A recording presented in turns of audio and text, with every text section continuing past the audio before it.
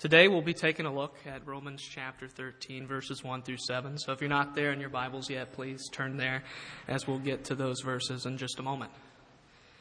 The book of Romans is a letter from the Apostle Paul to the church in Rome. It is perhaps the greatest letter ever written.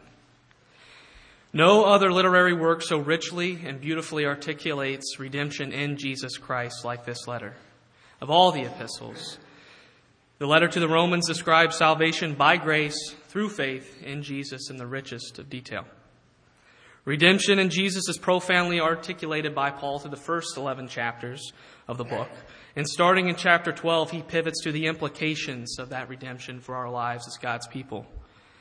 Chapter 13 begins to tell us what living for Jesus looks like by first considering the civil government. What it's supposed to do, what it's supposed to be, and what we as God's people are supposed to do and how we are to interact with it. The mandates in Romans chapter 13 are pretty sobering, both for citizens and those in public service. My desire today, as always, is for you to see the beauty and wisdom of Jesus and to understand what that means for us as His people. I also want us to build a robust biblical political theology. You may think the Bible has nothing to offer us in terms of politics and government, but this simply is not so. In the realm of government, as with all areas of our lives, we must ask ourselves how our lives can be better conformed to what Jesus says. If we do not equip our lives with the Word of God, we'll be equipped by the voices of the world instead. This must not be so. To dispel any thoughts that you may be having at this point, I will never tell you who you must vote for. I'll never say there is only one God-honoring policy option, and I will never tell you that God is solely on one side or another of the political spectrum. I will never tell you these things because God Himself does not tell us that. It is dangerous for us to draw straight lines from the Bible to specific policy agendas, platforms, or pieces of legislation. There are issues we must support and others we cannot support. I sincerely believe we have much liberty in the way we do politics, which policies we support and oppose, and which candidates we vote for. God's people can support and oppose a myriad of policies and issues and do not have to belong to any one particular group. God can be honored in opposing viewpoints on a given topic. Both, neither, all, or none can be God-honoring positions. In all instances, there's not a singular God-honoring option, though there are options that do dishonor God. What the Bible offers us is a macro view of what God's people are to be and how they're to engage with politics and government. A broad and general description of what that looks like. God is primarily concerned with our hearts and our desire for Him and His glory. He's concerned with how our behavior reflects on His character. That is what we'll see in Romans 13 today. We will see that when it comes to politics and government, God is most concerned with our hearts and what our actions communicate to others about Him. His glory is always at the center. Today we'll see three main things in this text. We'll see the authority of government, the purpose of government, and the Christian's responsibility to government. I'll say those again. First, the authority of government. Second, the purpose of government. And third, the Christian's responsibility to government. At the end, we'll take a moment to apply everything that we'll see today. With that, let's take a look first at the authority of government. Notice verses 1 and 2. They say, "Let every person be subject to the governing authorities, for there is no authority except from God, and those that exist have been instituted by God. Therefore, whoever resists the authorities resists what God has appointed, and those who resist will incur judgment. All authority, whether righteous or corrupt, benevolent or malevolent, exists because God has given them authority. He is sovereign over all things and uses all things to accomplish His purpose. God has ordained the who, what, and when of history. No government or any of its actions are outside the purview of God. Their existence and boundaries are appointed by Him, and they will do nor go any further than what God has decided. The following texts help us see this more clearly. Job chapter 12, verses 23 and 24 say this: He makes nations great, and He destroys them. He enlarges nations, and He leads them away. He takes away understanding from the chiefs of the people of the earth and makes them wander in trackless waste. Daniel chapter 2, verses 20 through 22 says, Blessed be the name of God forever and ever, to whom belong wisdom and might. He changes times and seasons. He removes kings and sets up kings. He gives wisdom to the wise and knowledge to those who have understanding. He reveals deep and hidden things. He knows what is darkness, and light dwells with Him. God is sovereign over the nations. He even takes away the minds of its leaders when He wants to. Do you remember the Babylonian king Nebuchadnezzar? In Daniel chapter 4, God takes away his mind. Nebuchadnezzar lives like a beast of the field and eats grass because God took away his sense. God is sovereign over the nations and its rulers. He has ordained their time, when they come and when they go. He decides who rules and when they do it. We've established here in God's Word so far that God is king over all things. He has instituted the governments of man and given them authority here in verse 1. And in verse 2, He commands us to obey them. And He warns that judgment will come if we don't. Since their authority is from God, we are to obey the government in obedience to God. To properly obey the Lord, we must obey the governments He has ordained to rule over us. Disobeying the government for selfish, prideful reasons is akin to disobeying God. Does this mean there is never a time to disobey the government? We'll talk about that more later, but for now it's appropriate for us to remember that the answer is no. Because the government has been given its authority by God, its authority is not absolute. They are to rule within the bounds God has placed for them. There is a time, though very select, when we are permitted to disobey the government. But we'll have to discuss that more in just a little bit. This being said, back to verse 2. We see here there is judgment that accompanies disobeying the civil authorities. Why? That's the question we're going to try to answer in the next portion of this message. We have seen the authority of government and that it is from God. Next, we will see the purpose of government and its authority. This is number 2. Verse 3 will begin to answer the question of why does disobedience to government bring judgment, as we see the purpose of government and how it's tied to this judgment. Verse 3 and the verse 4 says, For rulers are not a terror to good conduct, but to bad. Would you have no fear of the one who is in authority? Then do what is good, and you will receive his approval. For he is God's servant for your good. First, verse 3 is describing what the government ought to be. Paul is saying, if a government is behaving as it should in accordance to the charge that God has given it, then you'll have nothing to fear. Unfortunately, far too many governments have ruled over its subjects and citizens ruthlessly and tyrannically. That's for sure. For the sake of its own power. This is contrary to God's call to government. Second, Paul is saying that if a government does good and we are doing good, then we should have a fruitful relationship together. This is an idealistic picture. This is what government ought to be. This is how we ought to engage with it. It won't always look this way sometimes, but nonetheless, it is what God has called us and the government to be and do. Let's continue to look into verse 4. The rest of that verse says, But if you do wrong, be afraid. For he does not bear the sword in vain. For he is the servant of God, an avenger who carries out God's wrath on the wrongdoer. This is the answer to why judgment comes from disobeying the government and why it has been given authority over us by God. Government is God's chosen instrument to promote human flourishing by approving good and punishing evil. I'll say that again. Government is God's chosen instrument to promote human flourishing by approving good and punishing evil. Therefore, opposing God's means is rejecting his purpose. Defying the instrument is maligning his will. God chooses to work his will through earthly vessels, and human government is one of those that he chooses to use. Through government, God promotes the flourishing of man by rewarding good and punishing bad. denying the government its right to our submission and therefore hindering it from completing its charge that God has given to it through our rebellion, God's displeased with us. This is why judgment comes for disobeying the government. Our rebellion against government defies the authority that God has given to it and prevents it from completing its God-given mission. That's meant for our good. Notice the word avenger in verse 4. We've all seen or heard of the blockbuster Marvel series, The Avengers.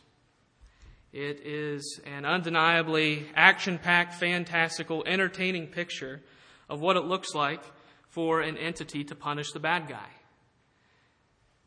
In fact, an avenger, by definition, is a person or entity who exacts punishment or inflicts harm in return for an injury or wrong.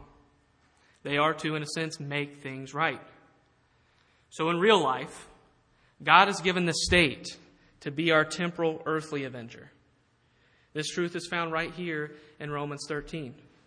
The state is given the right and responsibility to exact vengeance on a guilty party to promote human flourishing. Verse 4 says it bears the sword for this very purpose. An important thing to remember in this is that Jesus is our true avenger. One day, the Son of God will return to make all things new.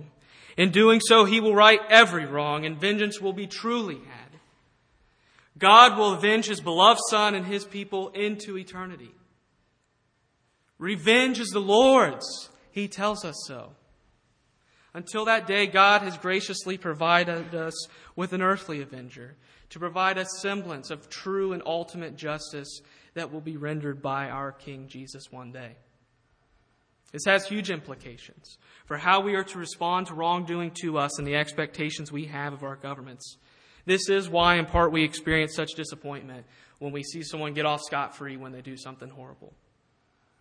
When the evildoer is not punished by the earthly avenger who has been charged with doing so, we can and should be disappointed. It's not right. It should not be that way. While disappointment is warranted, we must never lose sight of the true and perfect renderer of justice, Jesus, who ultimately and surely punished the evildoer for the wrong they have done in eternity. One way or another, Jesus is going to take care of it. Take heart in that, as justice goes unserved in this world. Verse 4 is a warning to all who desire evil or are tempted to do wrong. The authorities are charged by God to come after you if you do bad things. The government is meant to be a restraining agent on sin and a deterrent of bad things. The threat of the authorities can and does cause us to regulate our behavior to some degree. It is good for our society when we see the bad is dealt with. When we see the institutions installed by God fulfilling their duties, it strengthens our faith in His sovereign reign, and it also provides us a degree of security and certainty in our context, which then allows us to flourish. If we ask, how is the government the servant of God?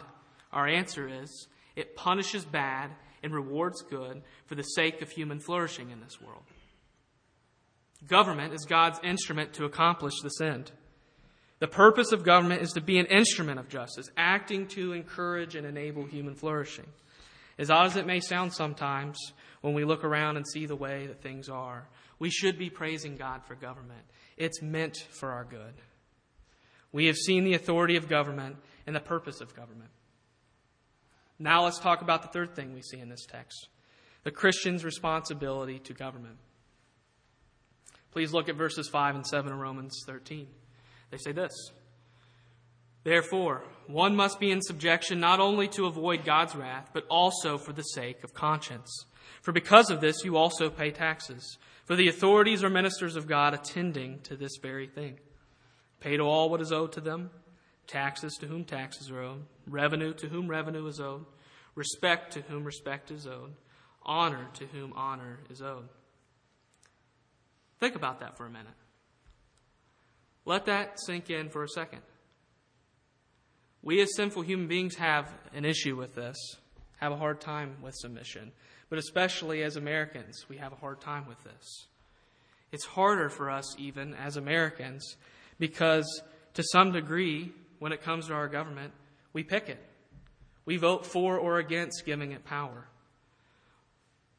While we collectively have authority in our republic by electing our representatives, we are still obligated to obey the laws that they pass. Just because our votes decide who makes the laws on our behalf does not mean we get to pick and choose which laws to obey. Why? Why, you may ask? Why do I have to submit to someone I voted for? To somebody I didn't? First off, we are ruled by the U.S. Constitution, our state's constitution, and our city, village, county, or township charters. Power and authority from those documents flow in our republic. The people and its representatives have power through these constitutions or charters that create their governments. And those governments that have those powers because of those founding documents have authority because God gave it to them. Romans 13 tells us this. So, we have to submit to the people who win elections, whether or not we voted for them, because the constitutions and charters that formally create their government say so.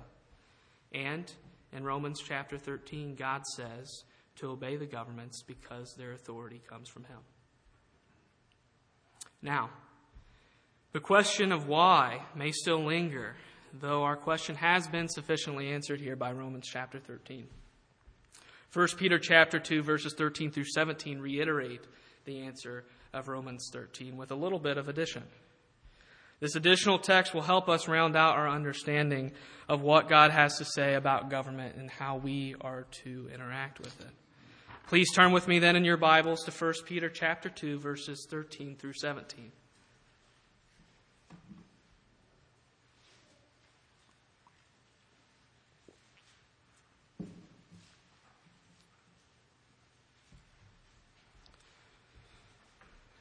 Those verses say this: Be subject for the Lord's sake to every human institution, whether it be to the emperor as supreme or to governors as sent by him to punish those who do evil and to praise those who do good. For this is the will of God, that by doing good you should put to silence the ignorance of foolish people. Live as people who are free, not using your freedom as a cover-up for evil, but living as servants of God. Honor everyone, love the brotherhood, fear God, honor the emperor. All government, regardless of its structure or where it derives its earthly authority, it has its power from God. It has no more or no less than what God has bestowed upon it. So when we ask, why submit? The answer is for the Lord's sake, as Romans 13 and verse 13 in 1 Peter tells us. We submit to the authorities because God says so, because God has given it authority over us and has called us to submit to it, whether we voted for it or not. Once it has power, we're to submit to it. Still in 1 Peter, look at verses 15 through 17. For this is the will of God, that by doing good you should put to silence the ignorance of foolish people. Live as people who are free, not using your freedom as a cover-up for evil, but living as servants of God. Honor everyone, love the brotherhood, fear God, honor the emperor. When we submit to the government out of reverence for Christ, it shows the world that we have been transformed by grace, that God has made a people with new hearts that live to worship Him rightly.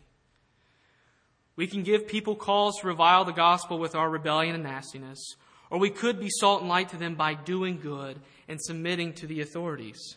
This doesn't mean we cannot disagree with or even criticize the government sometimes. We should do that. That's a good thing for us to do sometimes, but we have to be respectful and thoughtful when we do it. Titus chapter 3 verses 1 and 2 echo this sentiment. They say this: Remind them to be submissive to rulers and authorities, to be obedient, to be ready for every good work, to speak evil of no one, to avoid quarreling, to be gentle, and to show perfect courtesy towards all people. We must not be a quarrelsome people. We shouldn't be combative, but gentle, courteous, and bold. We should have courage when we're faced with those who try to dispel God's truth. But we cannot be known for our mockery and disdain of those that disagree with us. This cannot be so. It is to the detriment of the gospel and a stench in God's nostrils when His people are better known for their disparaging remarks and taunting than they are for cherishing God Himself. It must not be so. Moving on. Let us now return to Romans 13 to take a look at its final few verses before we turn our attention to what we've learned from this today. Again, verses 5 through 7 of Romans 13 say, "Therefore, one must be in subjection, not only to avoid God's wrath, but also for the sake of conscience. For because of this you also pay taxes. For the authorities are ministers of God, attending to this very thing. Pay to all what is owed to them, taxes to whom taxes are owed, revenue to whom revenue is owed, respect to whom respect is owed, honor to whom honor is owed." Why that part about sake of conscience? Why would this affect our conscience? One word. Guilt. Guilt that comes from disobeying God. Guilt that comes from knowing that we've sinned against a God who loves us and gave himself for us. Wrath is warranted because this verse tells us so. I think verse 5 says this because it's pointing out the damage sin wreaks on our conscience due to the fact that we're doing something that offends God, warrants wrath, and that Jesus had to die for. Our selfish, prideful, unjustified rebellion against the authority placed over us is something that Jesus had to die for. It is sin. That is why, for the sake of conscience, we should obey, so we do not experience the damage done to a conscience that has to reckon with the implications of its rebellion. Now, for that final part about taxes. Why is Paul telling us to pay our taxes? I think Paul tells us this because he wants us to see that our tax money enables the government to do the job that it's charged to do by God. We therefore enable the government to reward good and punish the evildoer for our good by paying our taxes. Think about it. It takes resources to do anything, and we know the government needs money in order to do its job. So, setting aside the arguments about how much it needs to do this, we must understand that government needs money to do what God has called it to do. And we are commanded to give it money to do its job that God says is meant for our good. The next time we file our taxes, maybe we should try to think about it that way. You and I are helping the authorities carry out their divine charge that is for our good. Maybe we'll grumble a lot less if we think about it like that. We can dislike or disagree with tax rates. Sometimes we should. But once the rates are set, our job is to pay what is owed. We must trust the Lord to punish any corruption or any theft that comes from the collection of taxes by the authorities. He will deal with it one way or another. That we can be assured of. But in the meantime, we pay what the government says it needs to carry out its task. It is meant for our good. To summarize, we have seen that the government has authority given to it from God, that the government's purpose is to punish bad and praise good for the sake of human flourishing and therefore our good, and that we have a responsibility to submit to our government as it carries out its divinely given purpose because God has commanded us to do so. Now that we have examined what God's Word says, here are 5 things that we should remember going forward. Number 1. Remember what authority God has and hasn't given to government. The government has been given the authority to punish evildoers and reward good, but not enforce right worship of God. We should not view the government as a weapon to enforce our will on others or coerce obedience to God's law. This does not mean we should not support or oppose certain issues. We should seek the good of the city. But we have to be thoughtful about how our engagement reflects on God and what it communicates to others about Him. We cannot pursue political objectives in hateful ways. We cannot be apathetic towards the suffering of others. And we cannot dehumanize and dismiss our fellow man. This behavior is unacceptable for God's people. It cannot be so. Number 2. Remember, the government's power is not absolute. At the beginning, if you remember, I mentioned we'd come back to this question about, is the government's power absolute? We have answered that with a definitive no. There are instances where it's permitted to disobey the government. The next question that naturally flows is when. When is it permitted to do so? There are an infinite number of scenarios we could try to analyze and debate what perfect obedience looks like. Each is to be treated on a case-by-case basis. But there are some general principles that apply to all scenarios. First, a good question to ask yourself when in any given situation is, am I being asked to do something that God forbids? Will compliance with the authorities cause me to transgress against God's law or engage in behavior that is displeasing to God? If the answer is yes, then noncompliance would be permitted. We are never to sin and must never subject ourselves to something attempting to coerce us to do so. We have to reject it. Second, in contrast to the first, am I being forbidden from doing something that God commands? Will compliance with this rule rob the Lord of his right to be worshipped? If the answer is yes, then noncompliance would be permitted. God must be worshipped. Third, and this is the murkiest of all, does this violate my conscience? Go with your conscience in the moment, but know it's not infallible, and your conscience may need to be better conformed to God's word in that given area. Do the best you know how, rely on grace as always for your mistakes, and be very, very, very, very careful before you choose to not obey the authorities for the reasons of conscience. Our hearts can be deceitful, and we can be convinced that we are totally right when we are absolutely wrong. Remember, when it comes to government, we should be characterized by a posture of obedience, and compliance should be our default. In these three general instances where noncompliance may be permitted, God's glory is at the center of it, not our own self-interest. This is never to be a license for rebellion. Most instances where we are tempted to disobey the government are not going to be because we think the glory of God is at stake, but because we want to be the supreme authority in our lives and do whatever it is that we want to do. We can debate the merit or lack thereof of certain public policies. That's a healthy thing for us to do sometimes. We can question the wisdom of certain traffic laws, but these are not valid reasons for disobeying the government. Paul tells us to pay our taxes, even if we think the rates are too high and our government is corrupt and wasteful. In all matters, trivial or not, submission to earthly authorities placed over us are required by God unless we are being asked to choose between him or them. This is required of us in all our relationships with authority. Submit, obey for the Lord's sake. That's number 2. Now on to number 3. Remember that government is meant to be God's servant for our good. Pray for those in government. Love them. Help them do their job in the way that you can. If your government is corrupt, pray that they would repent. If your government neglects its duty to reward good and punish evil, pray that they would remember their charge from God. They're supposed to do that.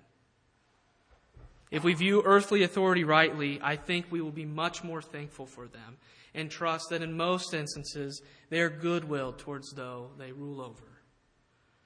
Often, whether consciously or not, we demonize the government and assume the worst. We might not vocalize it all the time, but I think it's just presupposition in our minds. There are numerous examples of corruption and wrongdoing, to be sure. Far too many to count. This is unfortunate, but thankfully, it's not a result of malice towards citizens in most cases. By God's grace, most public officials and servants are goodwill towards the public in America, meaning they wish us no harm or ill will. Doesn't mean they're perfect. They're not actively seeking out the destruction of their community, this state, or country, but actually looking to see it benefit, even if it seems like they don't sometimes. Thankfully, they, by and large, act without malice and are goodwill toward their fellow man. This may seem obvious to some of you. You might be saying, why is he even saying this? But I remind us of it, because oftentimes it seems like we believe the opposite. Mercifully, most government impropriety is born out of sheer selfishness, without any care for how it affects the public. Indifference is the culprit, not overt malice. Selfish ambition, not spite. The behavior is wrong and it should not be so, but it is not as severe as it could be. Thankfully, we don't have public officials intentionally, violently, systematically killing citizens in the streets with impunity here. We should be thankful that it's not worse while wanting it to be better. Acknowledging mercy, but recognizing how it ought to be. By God's grace, government can be for our good. He has called them to be His servant to that end. The state and those who run it are ultimately responsible for how they do or don't follow the charge that God has given to them. Number 4, remember we live in a pluralistic society. Ours is a land filled with people that think and do and believe a multitude of different things. They don't think like us and they won't. And we can't expect them to all the time. To an extent, we have to accept those differences in order to exist in the same context. Acceptance doesn't have to mean approval in all instances. Sometimes we can accept a person's behavior for the sake of harmony while declaring it sinful. A person may insist on approval, but we cannot do that. We can't tell them something is good when it's not. We can't tell them something is true when it's not. They have a responsibility for the sake of harmony to accept that. Acceptance and approval can be separate things that are often conflated, but they are not always the same. On a personal relationship level, this gets super tricky, like really, really tricky to try to figure this stuff out. But on a societal level, I think we make it much harder than it needs to be a lot of the time. On the societal level, each side is often dissatisfied by the other's response or behaviors, and folks want more or less from someone else, depending on what the situation is. We must love our neighbors, seek to understand them, proclaim God's truth with kindness, and in some cases be able to live with them disagreeing with us and continuing to behave poorly. Acceptance of behavior is not always approval of it. Acknowledging freedom is not affirmation of conduct. We don't have to support certain things, should not support some things, but we also don't have to oppose everything we don't like either, or rail against it because we disapprove of it or know it's sinful. Unbelievers are going to act like unbelievers, and we have to accept that to some degree while not approving of the sin in their lives. Sin is always a big deal, and we can never, ever, ever approve of it. But we also have to acknowledge that we can't legislate it away, and it is going to be a part of our society until Jesus returns. There has to be reciprocity in this acceptance if a society is to continue. All sides have to accept some things. Freedom of religion and thought require this to be so. Those things can't exist if there's not some acceptance. There are limits, of course. Absolutely. There are limits. But we must not exclude one another from participation in society because we disagree with each other and disapprove of certain actions and behaviors. Striking the balance where all of God's principles are satisfied in our actions is not easy. But we have to try. And we often make it harder than it has to be and just settle for vitriolic rancor that gets us nowhere, that solves nothing, and everybody just shuts everybody out. We can't control everyone else's behavior, but we can control our own. We can even regulate it as we hold one another accountable for our behavior. Acknowledging sin in our own lives, confessing it to one another, and repenting of it will always be a more powerful testimony for the gospel than railing against sin in an unbeliever's life. Sin within the American church is rampant. If those of us professing the name of Christ can't act right, then why in the world do we expect it from people that don't even proclaim to know Him? We have to repent of sin in our covenant communities, forgive when needed, knowing that this pleases God, obeys His commands to us as His church, and shows the world that He actually has transformed the people for Himself. He has given people new hearts so they can worship Him rightly. Let us be more concerned with the sin in our own lives, both individually and within the church, and less about the sin in everyone else's lives in our city, state, or country. I think we'll do a lot more good that way. Number 5, remember to not misuse the power of government. This is closely tied to number 4. As Christians, we can be tempted to want to see God's kingdom reflected on earth through the power of government, through political victory. This is an abuse of the sword of government, using it for purposes it was not intended for and cannot accomplish. The government has a very specific purview. We've seen that today. To praise good and punish bad. It is not God's instrument to enforce right worship of Him or to ensure the presence of Christ's kingly reign on earth. He didn't institute it for that purpose, and therefore we should not try to use it to that end. The government cannot advance the kingdom of God. History is ripe with examples of people who have tried and failed miserably, and we shouldn't be surprised of the catastrophic results. It's a futile attempt, and it wreaks havoc on any society that tries. The kingdom of God is not expressed through government. The church is God's ordained instrument to carry forward the gospel. Through the proclamation of the word of God, the Spirit brings faith, not laws banning behavior or dissent. Civil laws banning pluralistic behavior or the privileged Christianity over religions will not convert anyone. Not a single soul will be converted through using the sword of government that way. The church is a separate institution from government according to God Himself, with a distinct and higher calling. Let's not confuse the institutions or cross their missions. It's to the detriment of the gospel when we do that. We live in a world where most people are not believers of Jesus. They are not converted. They do not have new hearts. They have not been transformed by grace. They do not know the mercy of God in forgiveness purchased for them by Jesus applied to them. They live in unrepentant rebellion and cannot worship God. Pray for them. Love them. Don't force them to conform to God's law through political means. That's not our role. That's not the government's role. It's God's role. God will ensure right worship of Himself as He brings sinners to new life, transforming them by grace and applying that salvation through faith in Jesus. Right worship of God is and should be put on display by His people, the church. We are the primary expression of His kingship on earth. No political outcome can ensure this because it was not ordained to be so. The kingdom of God will not be seen through the sword of government, not brought about by force, but will be seen in the church as God builds her when He saves sinners. When God rescued you from the darkness of sin, He made you His ambassador on earth. When you were freed from the bondage of sin, you were freed to worship Him rightly. You and I are an expression of God's kingdom on earth. You and I are meant to ensure the right worship of God in our own lives, not the lives of believers. Our job is to proclaim the gospel and trust that God will build His church. As others are brought into the fold by the regenerating work of the Spirit, they too will display the right worship of God in their lives. That's how God ensures His right worship, by saving sinners.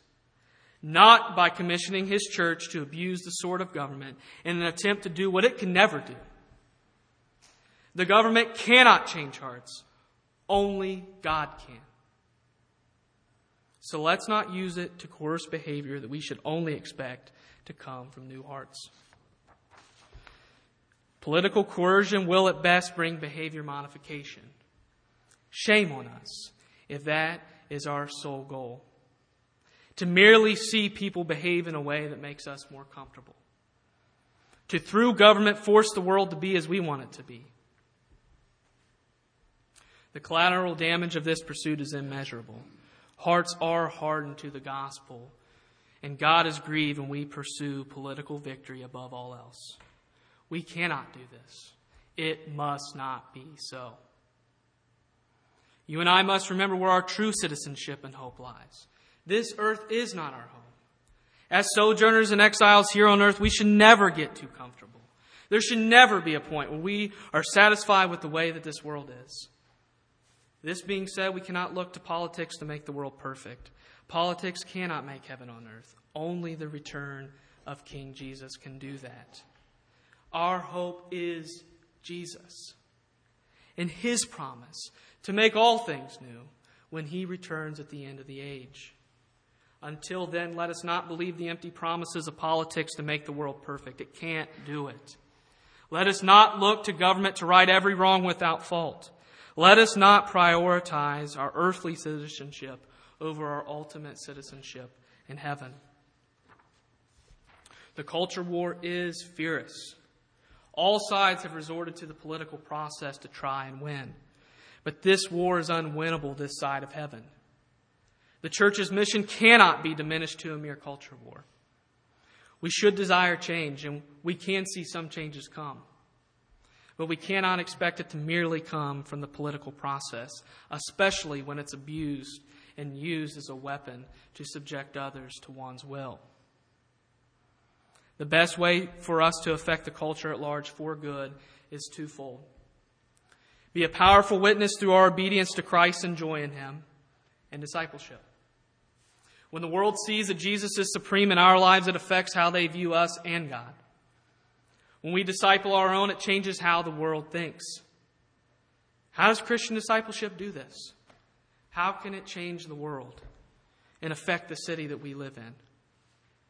It changes the world because we are commanded by God to go out into the world, be in it, but not of it. To, as we are going about our lives in this world, be subject to Christ and faithful to His commandments. When the church sends its people out into the world, equipped with the Word of God, it changes the way things are done and thought about in this society. Christian discipleship does not merely have internal effects. It can change the place we live in because you and I work in it. We go shopping in it. You go to the senior center in it. As we're going about our lives bearing witness to Christ's transformative work, it can change the way even unbelievers think and behave. Instead of clamoring for things to be illegal or shaming those we disagree with, maybe we should raise up the next generation of leaders to do what's right. Teach them the commandments of the Lord so when they enter the world and make decisions that affect everybody else, they at the very least know what is right and have the good of the city in mind. If we want politics and government and society at large to be morally upright to any degree, we must teach people God's Word. Right politics is not the goal, but a gracious byproduct of our attempts to evangelize and disciple. God's worship is the goal and should always be the motivation for our obedience to God's commands. I once read about a very prominent politician who spoke fondly of his formative years. As a boy, his parents were affiliated with a church, and he attended a religious school. Thankfully, it sounds like he was taught true things about God and that what God says is right. As an adult, by all indicators, it appears this person is not a believer. Even so, those formative years did affect the way he viewed the world and the decisions that he makes as a public official. This person was concerned about what was right. It mattered to him. His conscience was influenced by God's Word, though he may not yet be saved by it. This is grace, that God would use even an unbeliever exposed to His truth as a servant for the good of the public. God will use Bereans to make true, born-again believers. But He'll also use us to influence unbelievers as well. By teaching our young ones and the people we have contact with the Word of God, their moral conscience will be formed or reshaped or affected in some way. And the way they live their lives will be affected. As they go out then making decisions and taking action in their sphere of influence, it can change the way things are done. Character formation is one of the most effective ways we can influence the political landscape and see politics conducted in a way that's good.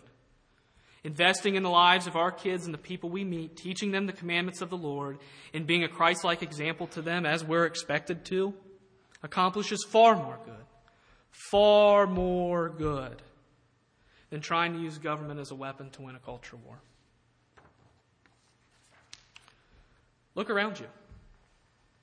There are living, breathing people in this room that you can teach about Jesus. Will you do it? For the sake of God's glory, their joy, and the good of this city? Will you spend yourself to make God's Word known to the people of Berean?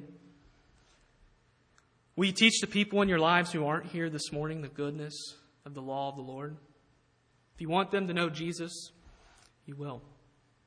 If you want the city to have a sense of morality in any way, you will. We've talked a lot today. Each component of this message could have weeks and weeks on end of messages on it. I'd love to discuss any of this more with you one-on-one if you'd like sometime. Please feel free to ask me anything.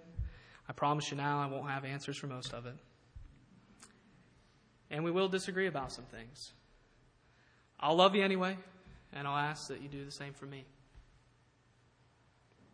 So, this being said, and considering all that we've talked about, here are 3 practical things we can do that I think will help us do politics and interact with our government and each other in more God-honoring ways. First, read more and watch less. We are an entertainment and convenience-seeking society.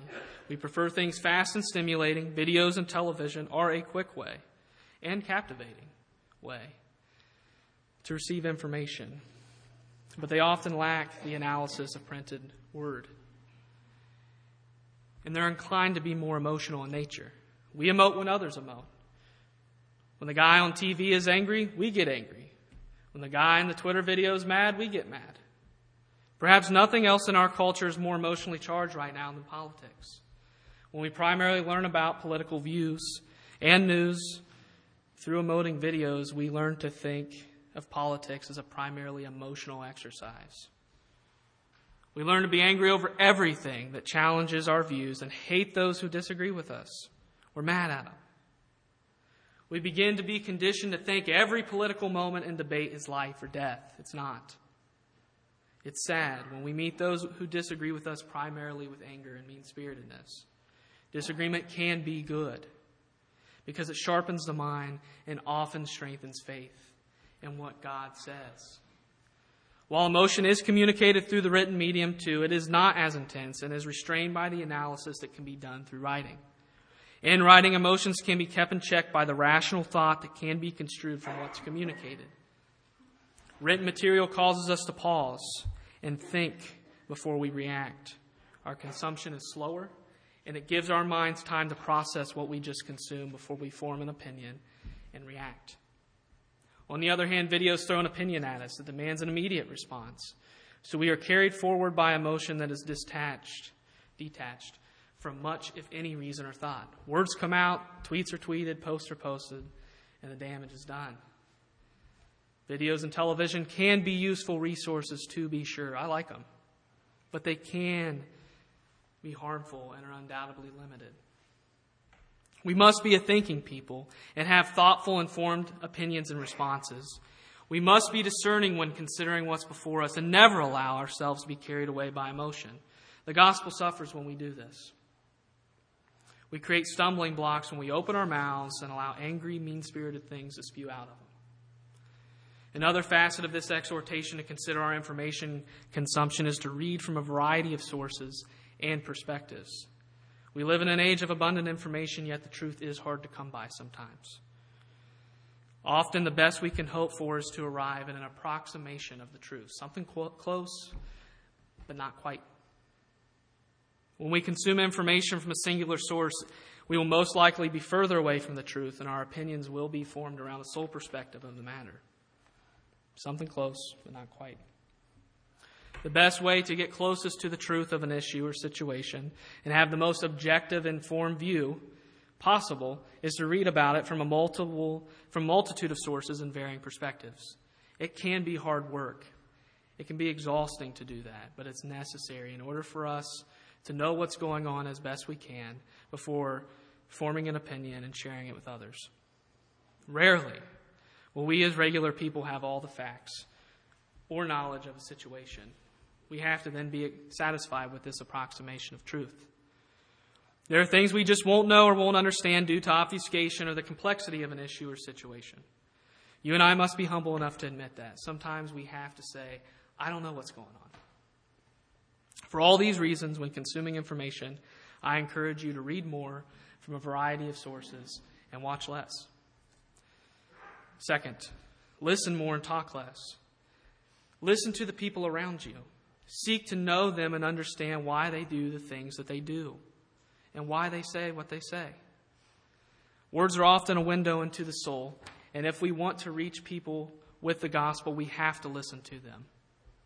That way we can apply the gospel to their lives with grace, love, kindness, and courage. When a person is hearing the gospel from someone else that clearly loves them, it can soften and prime their hearts for the Spirit's work. On the other hand, mean-spirited rhetoric harden and stiffen hearts. We must love others by listening to them.